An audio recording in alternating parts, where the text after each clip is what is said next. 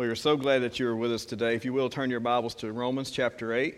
We're going to continue in our study of Romans today. As he mentioned, Jay and Allie, I feel like I'm way up front. I'm going to scoot back just a little bit. Jay and Allie are in Decatur celebrating what I like to call Dugapalooza. We had Pumpkin Palooza, here. They're having a Dugapalooza. Jay's home church is Decatur Baptist. Brother Doug Ripley was there for, I don't know how many years, Jonathan, a lot. Yeah, absolutely, and did an awesome work for God there over many years. And you can tell because of the people that came through through discipleship ministry there and through that church. Most of the guys that we see at discipleship conference, just past this one that they just had for Certainty Conference, Joe McKeag, James DeCoker. These are all guys that came through at Decatur Baptist at one time. So just a testimony to his ministry and his following God's leadership. So they are celebrating that. I think they'll be back sometime this afternoon. Or actually, I think they're there all day. So it'll be sometime tonight. So that's why I'm up here. So all right. So, we've been studying this and kind of going through chapter 8 or chapter 7 of Romans a couple weeks ago. Chapter 8 we started last week. The last few weeks we've kind of looked at the conflict between the flesh and the spirit. Last week we saw that our mind can affect our walk. We can either go after the flesh or we can go after the spirit. And as Jonathan talked about in our lesson today, whatever we sow to, in Sunday school, whatever we sow to, that's what we're going to reap. So wherever we go, if we go after the flesh or we go after the spirit, then that's what we can expect. And we'll talk about that a little more today. Today we're going to continue that thought by looking at the contrast between them. But we're also going to look at some of the characteristics of the Holy Spirit. And so that's kind of our thought today. So with that being said, I'm going to pray. Actually, let's read first and then we'll pray. Let's do that, Derek. Let's go. You titled the lesson. Go back 1 second. If you notice, it said ifs, ands, or buts. We know the phrase no ifs, ands, or buts, right? Well, today you're going to see these three phrases throughout this passage. We have several ifs, ands, or buts. So that's why we're going to talk about this today. And those are all conditional statements. Ifs and then ands are kind of joining those phrases, and then we have a but, those are basically what we're going to talk about today. So it says in chapter 8 of Romans, let's start in verse 9. It says, "But ye are not in the flesh, but in the Spirit, if so be that the Spirit of God dwell in you. Now, if any man have not the Spirit of Christ, he is none of his. And if Christ be in you, the body is dead because of sin, but the Spirit is life because of righteousness. But if the Spirit of him that raised up Jesus from the dead dwell in you, he that raised up Christ from the dead shall also quicken your mortal bodies by his Spirit that dwelleth in you. Therefore, brethren, we are debtors, not to the flesh, to live after the flesh. For if ye live after the flesh, ye shall die." You're seeing a pattern here, I'm hoping. "But if ye through the Spirit do mortify the deeds of the body, ye shall live. For as many as are led by the Spirit of God, they are the sons of God. For ye have not received the spirit of bondage again to fear, but ye have received the Spirit of adoption, whereby we cry, Abba, Father. The Spirit itself beareth witness with our spirit that we are the children of God. And if children, then heirs, heirs of God, and joint heirs with Christ, if so be that we suffer with him, that we may be also glorified together." Let's pray. Dear God, we love you. Thank you for your word. I thank you for the fact that it can change lives, it can change hearts. It can point us to salvation, it can point us to reconciliation, it can point us to the fact that we can't do this on our own, dear God. You've given us a roadmap of how we should live our lives and according to your will and your plan for our lives, dear God. And I pray that as we hear today, that we see the things that your Holy Spirit, some of the characteristics of it, of him and what he can do in our lives, dear God. I pray that we would just be mindful of that fact. Maybe today we're not saved. Maybe when I talk about the Holy Spirit, maybe we don't know what we're talking about. But I pray today that will be clear, that you would get me out of the way, that your Holy Spirit would teach us today, that he would be the teacher, that he would just give me the words to say. I'm not worthy to be standing up here, but you are so worthy, dear God. And we can hear from you today if I will just be obedient to what you'd have for us today, dear God. And help us as we hear to just do what you want us to do is say yes, Lord. We thank you for the time. All these things we ask in Christ's precious name. Amen. All right, so the first thing that we will look at today, and Derek, I told Derek before we started today, he had to stretch his finger out because we got a lot of slides today. So you pray for him as well. First thing we'll look at is the indwelling of the Holy Spirit. All the answers will be brought to you by the letter I today. So verse 9 says, "If the Spirit of God dwell in you," and obviously that's a conditional statement. First of all, Paul is trying to identify who his audience is. And so who he's talking to is saved people. He's talking to brethren. You're going to see that. But he's also asking them to check up, to judge between themselves if they are saved, if they truly have the Spirit of God dwelling in you. And you may think, well, maybe this is a new concept to you. Let's look at Colossians 1:27. It says, "To whom God would make known what is the riches of the glory of this mystery among the Gentiles." So it was a mystery. It says, "which is Christ in you, the hope of glory." To think that Jesus Christ balled himself up, the creator of this universe, and put himself in our hearts and lives inside of us if we're saved. Only God can do something like that.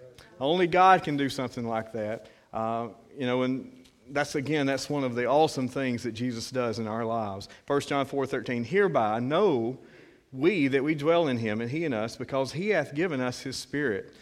We can know today that we're saved. We can know because we have his Holy Spirit living inside of us, directing our path. And the next blank is the Spirit of Christ. Well, how do we know that? Well, let's look at Scripture. I know you don't believe me, and I don't believe myself a lot of times, but I believe this word. Philippians 1:19 and 20 says this, "For I know that this shall turn my salvation through prayer and the supply of the Spirit," capital, "of Jesus Christ, according to my earnest expectation and my hope, that in nothing I shall be ashamed, but that with all boldness as always, so now also Christ shall be magnified in my body, whether it be by life or by death." And so we're going to see this a little later. I'm going to give you some of the answers ahead of time.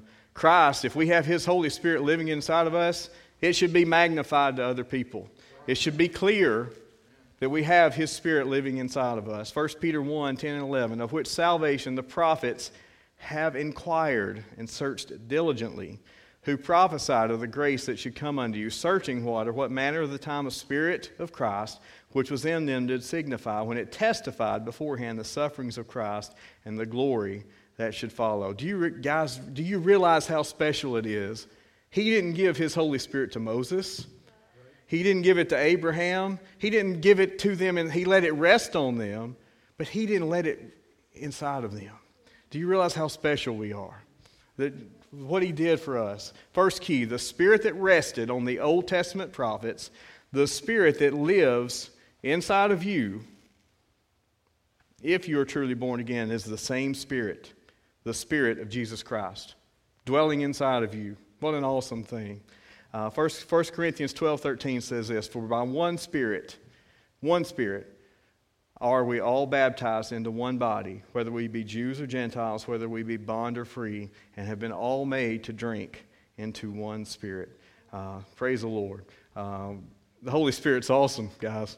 He really is. The next thing we look at in verse 10, it says that the body is, if Christ be in you, the body is dead because of sin, but the Spirit is life because of righteousness. So we will look at this phrase, the body is dead because of sin. Do you realize that if you're saved today, I'm looking at a bunch of dead people? You should be dead. You should be dead. We should be letting Christ live through us. Galatians 2:20 says, "I am crucified with Christ. Nevertheless I live, yet not I, but Christ liveth in me. And the life which I now live in the flesh, I'll live by the faith of the Son of God, who loved me and gave himself for me." So, Jay I can remember when I first started here and he started discipling me, he said, somebody would come in and, upset me or whatever. None of you guys, of course, this was before that, but And he would say, well, dead men don't get offended. So if you find yourself getting offended a lot, maybe you should start looking in the mirror to see if you're truly dead, or if you've come down off of that cross. Just saying, I have to do that a lot. Next thing that we want to see is, but the Spirit is life because of righteousness. Psalm 24, he shall receive the blessing from the Lord and righteousness from the God of his salvation. Psalm 71:16 says this, I will go in the strength of the Lord God. I will make mention of thy righteousness, even of thine only. I think a lot of times, especially in Laodicea, we want to try to do ministry in our power, in our strength. We want to talk about all the things that we've done. We should be talking about what all God's done. It's just about his righteousness. I think one of the things that we kind of run into is we start getting full of ourselves. Maybe that we're somebody, Isaiah 64:6 says that our righteousness is as what? Filthy rags. It says that we are unclean. It can only be through God's righteousness that he, Romans 4:11, has imputed to us. It says, and we talked about this in Romans chapter 4, he received the sign of circumcision. We're talking about Abraham, a seal of the righteousness of the faith which he had yet being uncircumcised, that he might be the father of all them that believe, though they be not circumcised, that righteousness might be imputed unto them. The them is us also. Philippians 3:9, and be found in him, this is Paul, not having mine own righteousness, which is of the law, but that which is through the faith of Christ, the righteousness which is God by faith. Paul had it right. Paul could have talked about his background. He trained at the feet of Gamaliel. It says that he was zealous. He was blameless. It says in the law, but he didn't. All that he counted as dung. It says if he goes on. And it was only God and Jesus Christ's righteousness. Verse 11 says this. It says, but if the Spirit of him that raised up Jesus from the dead dwell in you, he that raised up Christ from the dead shall also quicken your mortal bodies by his Spirit that dwelleth in you. And obviously it uses that word quicken. And I hope y'all know what that means, right? If you ever cut your fingernail off too far, you get in the quick, right? And it feels really good, right? Well, that just shows you that pain shows you that you're alive, that you've got some nerve endings there, and that you're feeling. Well, that's where that's what that phrase comes from. John 6:63 says this, it is the Spirit that quickeneth. The flesh profiteth nothing. The words that I speak unto you, they are spirit, and they are life. 1 Peter 3:18, for Christ also has once suffered for sins, the just for the unjust, that he might bring us to God, being put to death in the flesh, but quickened by the Spirit. When we were saved, when we accepted Christ as our Savior, he quickened our bodies. He quickened our souls that were dead because of sin. I'm so thankful for that. But one day, he's going to raise us up. That same power is going to raise us up at the rapture of the church. Or, if we go to the grave first, he's going to raise us up. And that same Spirit is the Spirit of resurrection. Number 2, it's the influence of the Holy Spirit. I hope you're under the influence of the Holy Spirit today. He's wanting to be influencing you. Next thing we'll look at is verse 12. It says, therefore, brethren, we are debtors, not to the flesh, to live after the flesh. And I went back and looked at this. When we think of a debt, it's something that's paid. It's something that we owe somebody something, right? And we always talking about Jesus paying our sin debt. We use that phrase. Well, if you actually look up sin debt in the Bible, it's not there. So we have to understand where those two phrases are kind of put together. Luke 11:4. In the prayer that Jesus tried to teach his disciples, it says, and forgive us our sins, for we also forgive everyone that is what? Indebted to us. So sin is equivalent with death, is what he's trying to say, or with debt, and lead us not into temptation, but deliver us from evil. Colossians 1, when he talked about sending Jesus to die on the cross for our sins, that we could receive the redemption through his blood, even the forgiveness of sins, or the forgiveness of debt. When you redeem something, that means that you pay whatever was owed on it. and you take it home. Right? If you've ever taken something to the pawn shop, and you pay that ticket and you get whatever you had, right? Well, that's what happened. Christ put down earnest money for us on the cross, in whom we have redemption through His blood, the forgiveness of sins according to the riches of His grace. So sin is equivalent with debt, and we're not debtors to the flesh, it says. We don't want to be debtors not to the flesh, is what it said in that scripture. Why would we not want to be debtors to the flesh? Well, because the flesh can't pay anything. Romans 7:8 says this, "For I know that in me," parentheses, "that is in my flesh, dwelleth no good thing."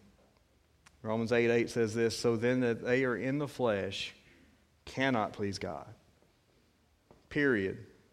Your flesh, like we said, it's of no benefit. That's why it should be dead.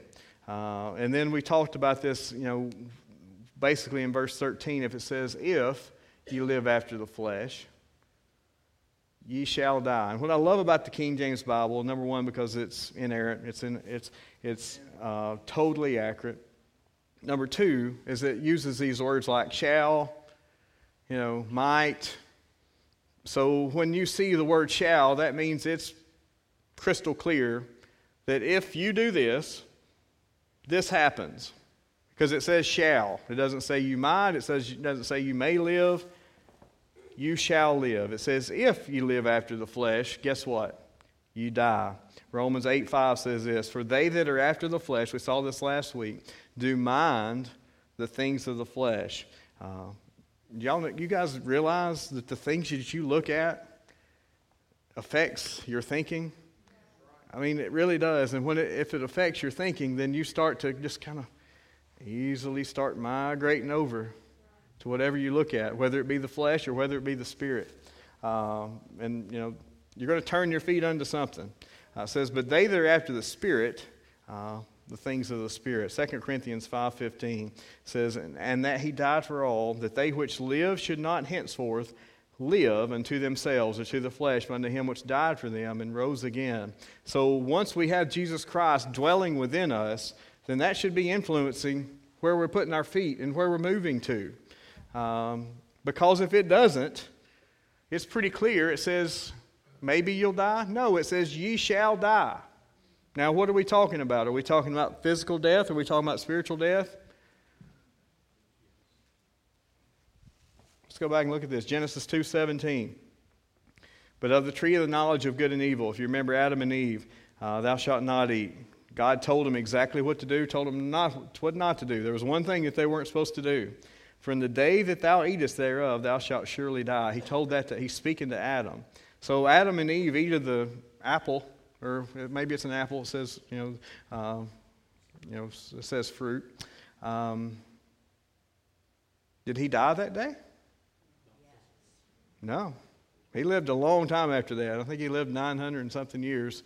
Couldn't ask Corey later. He knows all that. But he lived a long time. I know he didn't die that day. So what we were talking about when God was speaking to him, he said that it's spiritual death. He says, "Thou shalt surely die." He died in his soul and in his spirit that day. And so it was a spiritual death that he experienced. Now, what are we talking about here? Paul, remember, is speaking to believers, right? He says, if you live after the flesh, ye shall die. We're not talking about a spiritual death there because we're talking to believers. They're saved. He is talking about physical death, though. 1 John 5:16 says this, "If any man see his brother sin a sin which is not unto death, he shall ask, and he shall give him life for them that sin not unto death. There is a sin unto death. I do not say that he shall pray for it." Now, okay, there is a sin unto death. It's pretty clear. I can think of one example where believers dropped like that. Acts 5, remember Ananias and Sapphira? They had all come together, and he had sold a piece of land, and he lied about it. Peter called him out on it. He lied again. He dropped right then. His wife comes in a few hours later. Where's Ananias? Peter said, "Hey, how much did you sell that piece of land for?" Well, she lies about it too. Guess what? She dropped too. So, there is a sin unto death. If you continue to rebel against the Lord, if you continue to experience chastening, God will take you out. If you continue to rebel against Him, because I believe that you get to a point where you're not doing Him any good on this earth, and you're just causing Him shame, just saying. But you can, how can you live? It says, but if you mortify the deeds of the body. So you kill either one thing. You kill either, you die yourself or you mortify the members. Colossians 3:5-9 says this, mortify therefore your members, your body parts, which are upon the earth, are the things that they commit. And here they are. Fornication, uncleanness, inordinate affection, evil concupiscence, and covetousness, which is idolatry, for which things' sake the wrath of God cometh on the children of disobedience, in the which ye also walked sometime when ye lived in them. He's talking to saved people, folks. But now ye also put off all these, anger, wrath, malice, blasphemy, filthy communication out of your mouth. Lie not to one to another, seeing that you have put off the old man with his deeds. So these are the things that we have to eliminate. And not just sweep them over in the closet and pull them out when when somebody makes us mad. It says to kill it, mortify it. If you kill it, it's not coming back. That's what we have to do. And it says if you do that, you shall live. John 10:10 says this, the thief cometh not but for to steal and to kill and to destroy. I am come, this is Jesus speaking, that they might have life and they might have it more abundantly. I can remember when I first got saved and, everybody seemed so happy all the time. It was, I was like, why is everybody so sad all the time? Well, I didn't see any joy. I didn't see any happiness for people that were supposedly saved. And I know some people probably maybe say that. We may catch ourselves doing that sometimes. We ought to be the most happy people on the planet. We should, if we're walking in the Spirit. God came and gave His Son that we should have life more abundantly. Galatians 6:8 says this, for he that soweth to his flesh shall of the flesh reap corruption, but he that soweth to the Spirit shall of the Spirit reap life everlasting. That's not everlasting life there. That's life everlasting. I'm not saying that this is going to be your best life now, but you can walk in the Spirit and do everything in your power to let Jesus live and breathe through you, and you can see souls saved now. It does matter what you do now. 1 Peter 2:24, who his own self bare our sins in his own body on the tree, that we, being dead to sins, should live unto righteousness, by whose stripes you were healed. So the next key for you today, the only way to mortify the deeds of the body is to be walking in the Spirit. Now, I'm not, that's the only way to truly do it the way God wants it done. I'm not talking about some legalistic thing. They did that in the early church. They were punishing, mutilating themselves and trying not to do certain things and thinking they were holy and spiritual.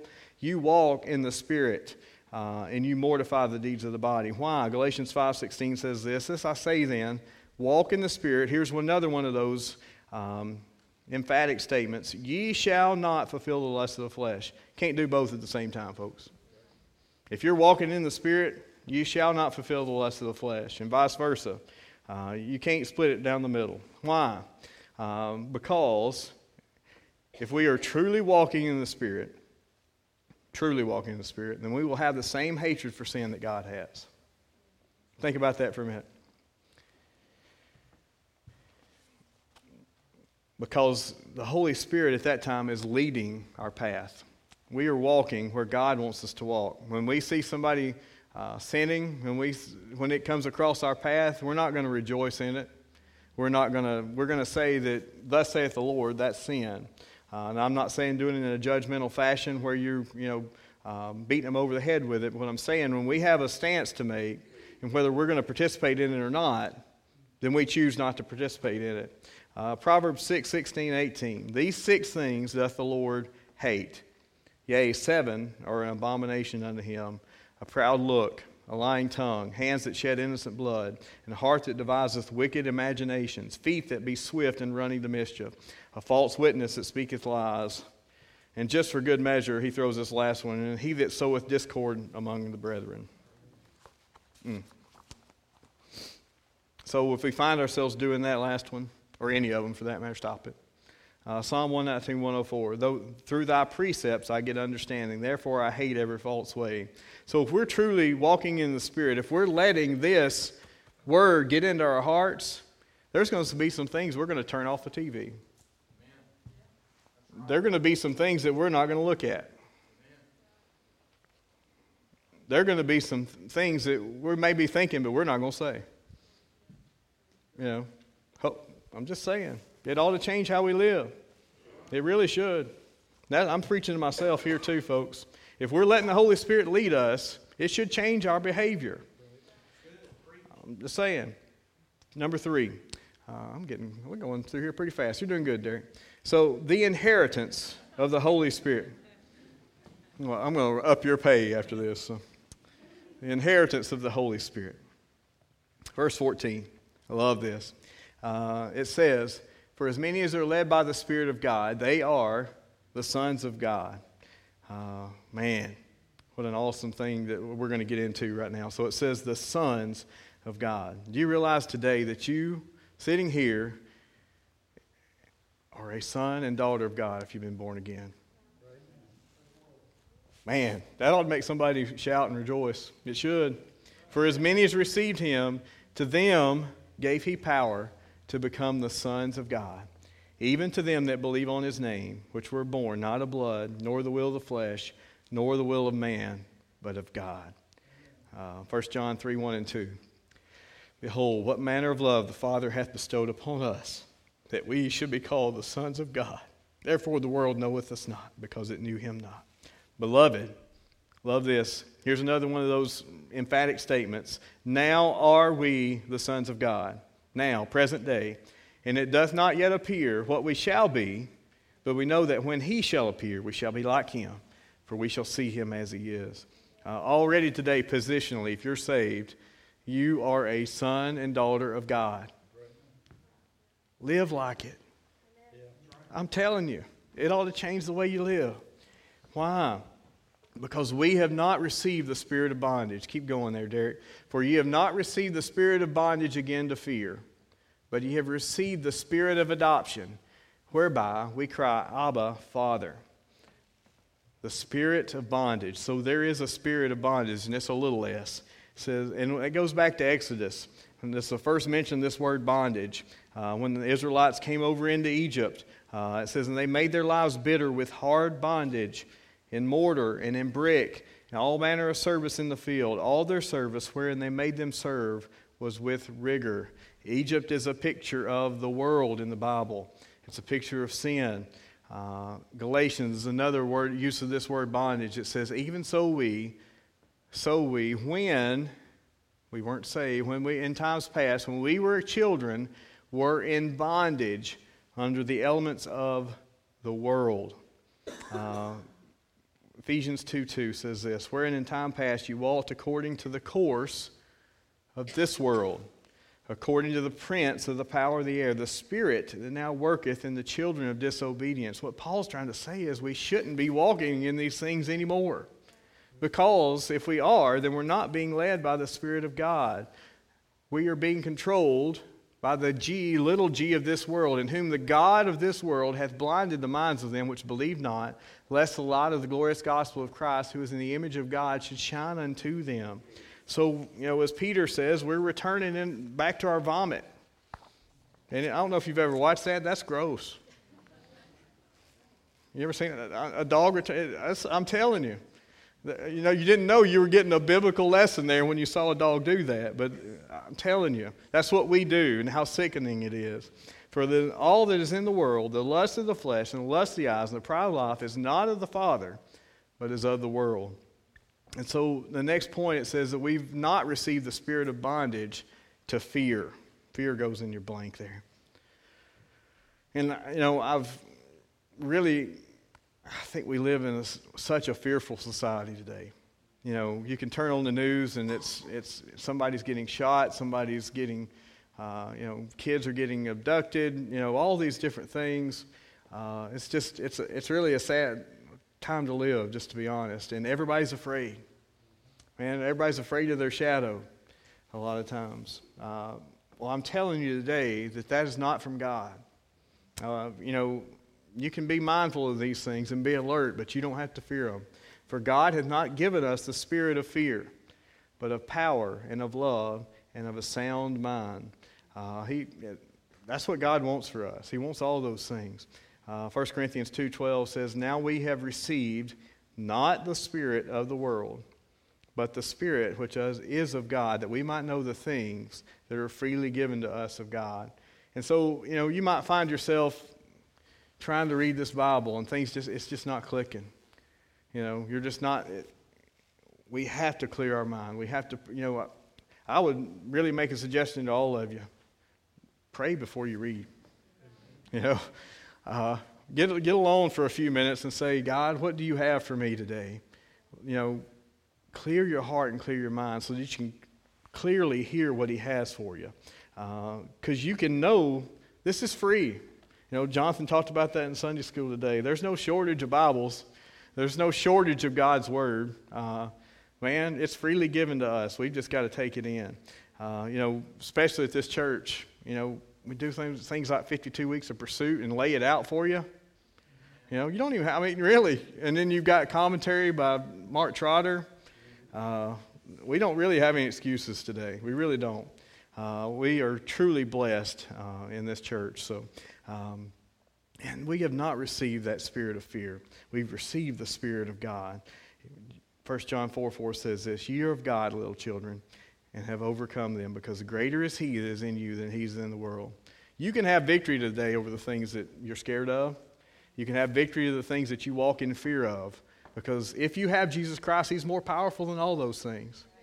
And I'm not saying don't take your medicine. I'm not saying, go do whatever, because God can use those things too. But what I am saying is that Jesus Christ can give you the power to overcome anything that you have in your life that you're facing today. He can. You just have to be willing to accept that.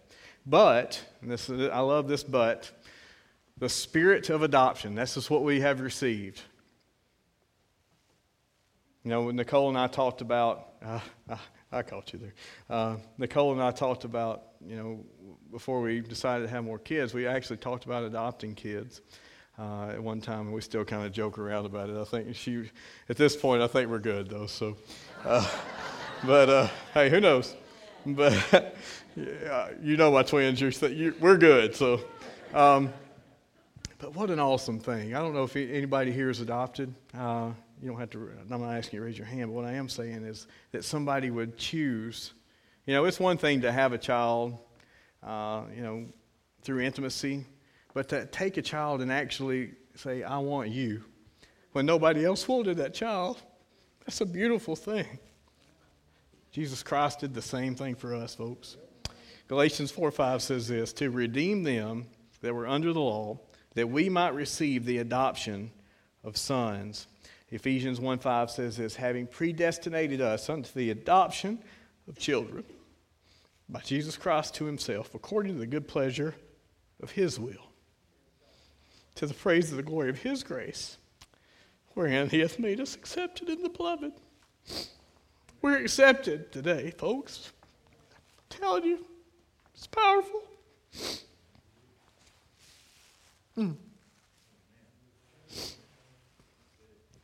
Galatians 3:26 says this, "For ye are all the children of God by faith in Christ Jesus." And it uses this term, it's called Abba. And this is not a pop group from the 70s. Jonathan was about to start dancing. This phrase is only used 2 times, other than this, 3 times total in Scripture. And it's always followed by the word Abba, Father. Mark 14:36, Jesus said this when He's going to the cross. He's there in the garden. The disciples have all forsaken Him. They fell asleep. He said, "Abba, Father, all things are possible unto thee. Take away this cup from me. Nevertheless, not what I will, but what thou wilt. Galatians 4:6. Because ye are sons, God has sent forth the Spirit of his Son into your hearts, crying, Abba, Father. Next key. God wants to have the same relationship with you that he has with Paul and he has with his only begotten Son. Can you think, does that even register for you today? That he wants to take you, me, as filthy as I am, and bring you alongside Paul, bring him beside his only begotten Son. Do you realize how special that is, folks? And verse 16 says this, the Spirit itself beareth witness with our spirit that we are the children of God.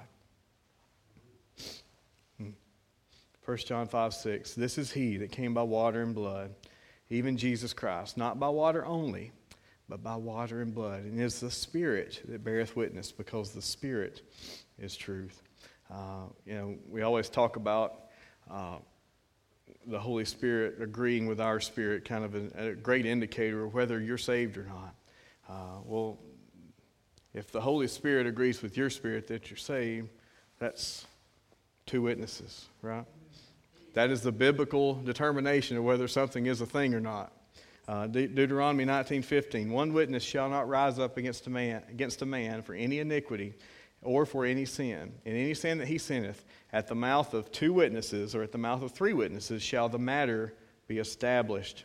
2 Corinthians 13:1, this is the third time I come to you, in the mouth of two or three witnesses shall every word be established. So you have the Holy Spirit agreeing with your spirit that you are saved.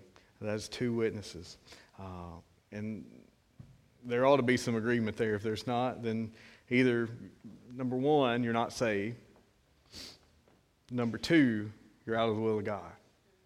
You're backslidden. It's that simple. And it says that if the Spirit itself beareth witness with our spirit, then we are the children of God.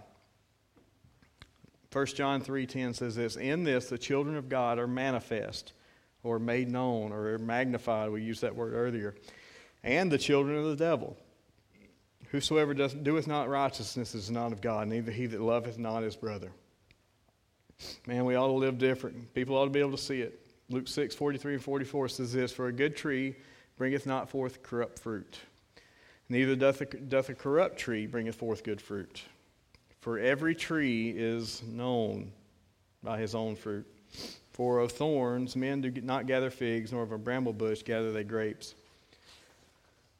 Galatians 5:22 and 23 says, but the fruit of the Spirit is love, joy, peace, long-suffering, gentleness, goodness, faith, meekness, temperance. Against such there is no law. There ought to be some evidence of those things in our lives, folks. There should. I can remember one of the things I heard a lot growing up. If it walks like a duck and talks like a duck, it's a duck, right? If it doesn't walk like a duck and it doesn't talk like a duck, it's probably not a duck. And so, what I'm saying is, again, and as humbly and as humbly as I can say it, if you don't have these things in your life, you better check up. And I'm not saying you're not saved. I've been so far backslidden in my life, I had none of these things. None of them. And, I had to go back to God's Word because I didn't have any evidence of these things in my life. And you may not either. If you're not following God the way you're supposed to be following Him, you won't have them. And so you better go back to God's Word or you're going to have a lot of doubt. You're going to have a lot of doubt. And so to not have any doubt in your life, have these things in your life. It's very clear. You walk after the Spirit, you're not going to be walking around doubting whether you're saved or not. Because I just got to believe what God says. And there's evidence, there's fruit, there's things in my life. I'm not saying I got them all, but I got a few at this point. I'm getting there. And we ought to be making progress at some point. Verse 17, it says that if we are children, if children, then heirs. heirs of God, and joint heirs with Christ, if so be that we suffer with him, that we may be also glorified together. And obviously, if we're children, anybody ever inherited anything? Yeah. When somebody dies, they leave you something, right? And you have to go, and everybody argues over what they all had, and all that good stuff. I've never been left anything, so I've been left out as far as that goes. But I do have an inheritance from God, and I'm going to get that one day. I'm an heir of God because I'm a child of God. It says, wherefore, thou art no more, Galatians 4:7, wherefore thou art no more a servant, but a son. And if a son, then an heir of God through Christ. And again, it's not through our righteousness, it's through Christ and what he did on the cross. Titus 3:7, that we being justified by his grace, we should be made heirs according to the hope of eternal life. Now, I've been trying to get you to hopefully understand how special Christ is in you. Not that we're special, but we've been, he has really blessed us. To think not only are we considered an heir of God, but you're a joint heir with Christ. Are you kidding me? I mean, really? Me? You? Think about that. The holy, spotless Son of God, and I'm an heir with him? That's crazy. And only God can do something like that. The Bible says that, with God, anything is possible. Hebrews 11:9, by faith, he sojourned, this is Abraham, in the land of promises, in a strange country, dwelling in tabernacles with Isaac and Jacob, the heirs with him of the same promise. James 2:5, hearken, my beloved brethren, hath not God chosen the poor of this world, rich in faith, and heirs of the kingdom, which he hath promised to them that love him? Man, it's just an awesome thing that one day we are going to receive an inheritance. I always thought about, because when I was a kid, they always talked about Jesus being a carpenter. And I always pictured, it says, in my house, or many mansions, and I've prepared them for you. I always thought about that. What would that mansion look like? And I always thought about some of the houses that we see. Can you imagine that Jesus Christ has made you a mansion? And how special? There's not going to be anything out of joint. Everything's going to be level. Which, if you're a house, anybody that's in the construction, nothing's level anymore. Everything's going to be level. Everything's going to be perfect because Jesus did it. And he's prepared that for each one of us. If we know him today, if we know him. And lastly, it says that we can be glorified together.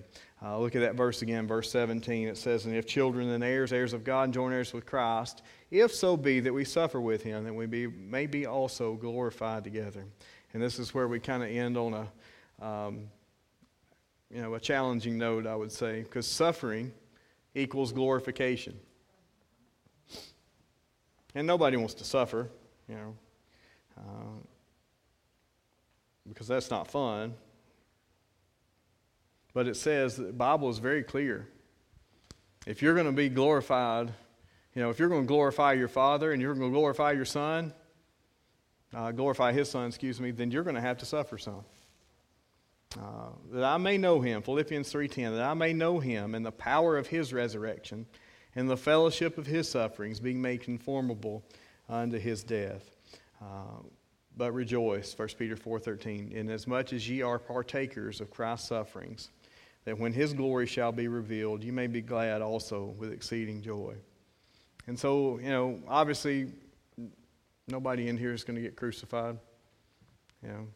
Nobody in here is going to probably be beat with a whip for what they believe or what they say. But to be a follower of Christ, it says that you're going to have to lay down, you're going to have to take up the cross, and you're going to have to follow him. So there's going to be some things in your life, if you're going to follow him, that just aren't going to be much fun. But if you want Jesus to be glorified, then you're going to have to suffer for his sake. And if you start suffering a little bit for his sake, and that can be a lot of things. That can be staying up later to read and really seeing what God has for you. Standing up here to do this when you're not really comfortable doing it. Maybe teaching a class when you're not comfortable doing that. Maybe taking up 52 weeks and taking the time to read. Maybe going out in community outreach when you're not comfortable speaking to people. Are we willing to do those things? I'm just saying, guys, there's got to be some times where, we put down, we turn off the Netflix, we turn off, and we do the things that God has called us to do. If we really want to see souls saved, if we really want to see God glorified, then it can't be about us anymore. It can't. It really can't. And Colin, I want you to come right now. We're going to close. I got 3 minutes, so I would say this. My first question, are we saved? That's my first question. I mean, do we look at our life, and does the Spirit agree with our spirit? Do we have the Spirit of Christ living inside of us? That's our first question today. Second question, if we do have the Holy Spirit, again, if conditionally, are we letting Him lead us? Are we still walking after the flesh? Are we dragging the Holy Spirit down every, filthy thing in this world? Just dragging Him along for the ride? I'm telling you. Third question, as a believer, do we realize that we are heirs of God and joint heirs with Christ? And if so, are we willing to suffer so He can be glorified? Let's pray. Dear God, we love you.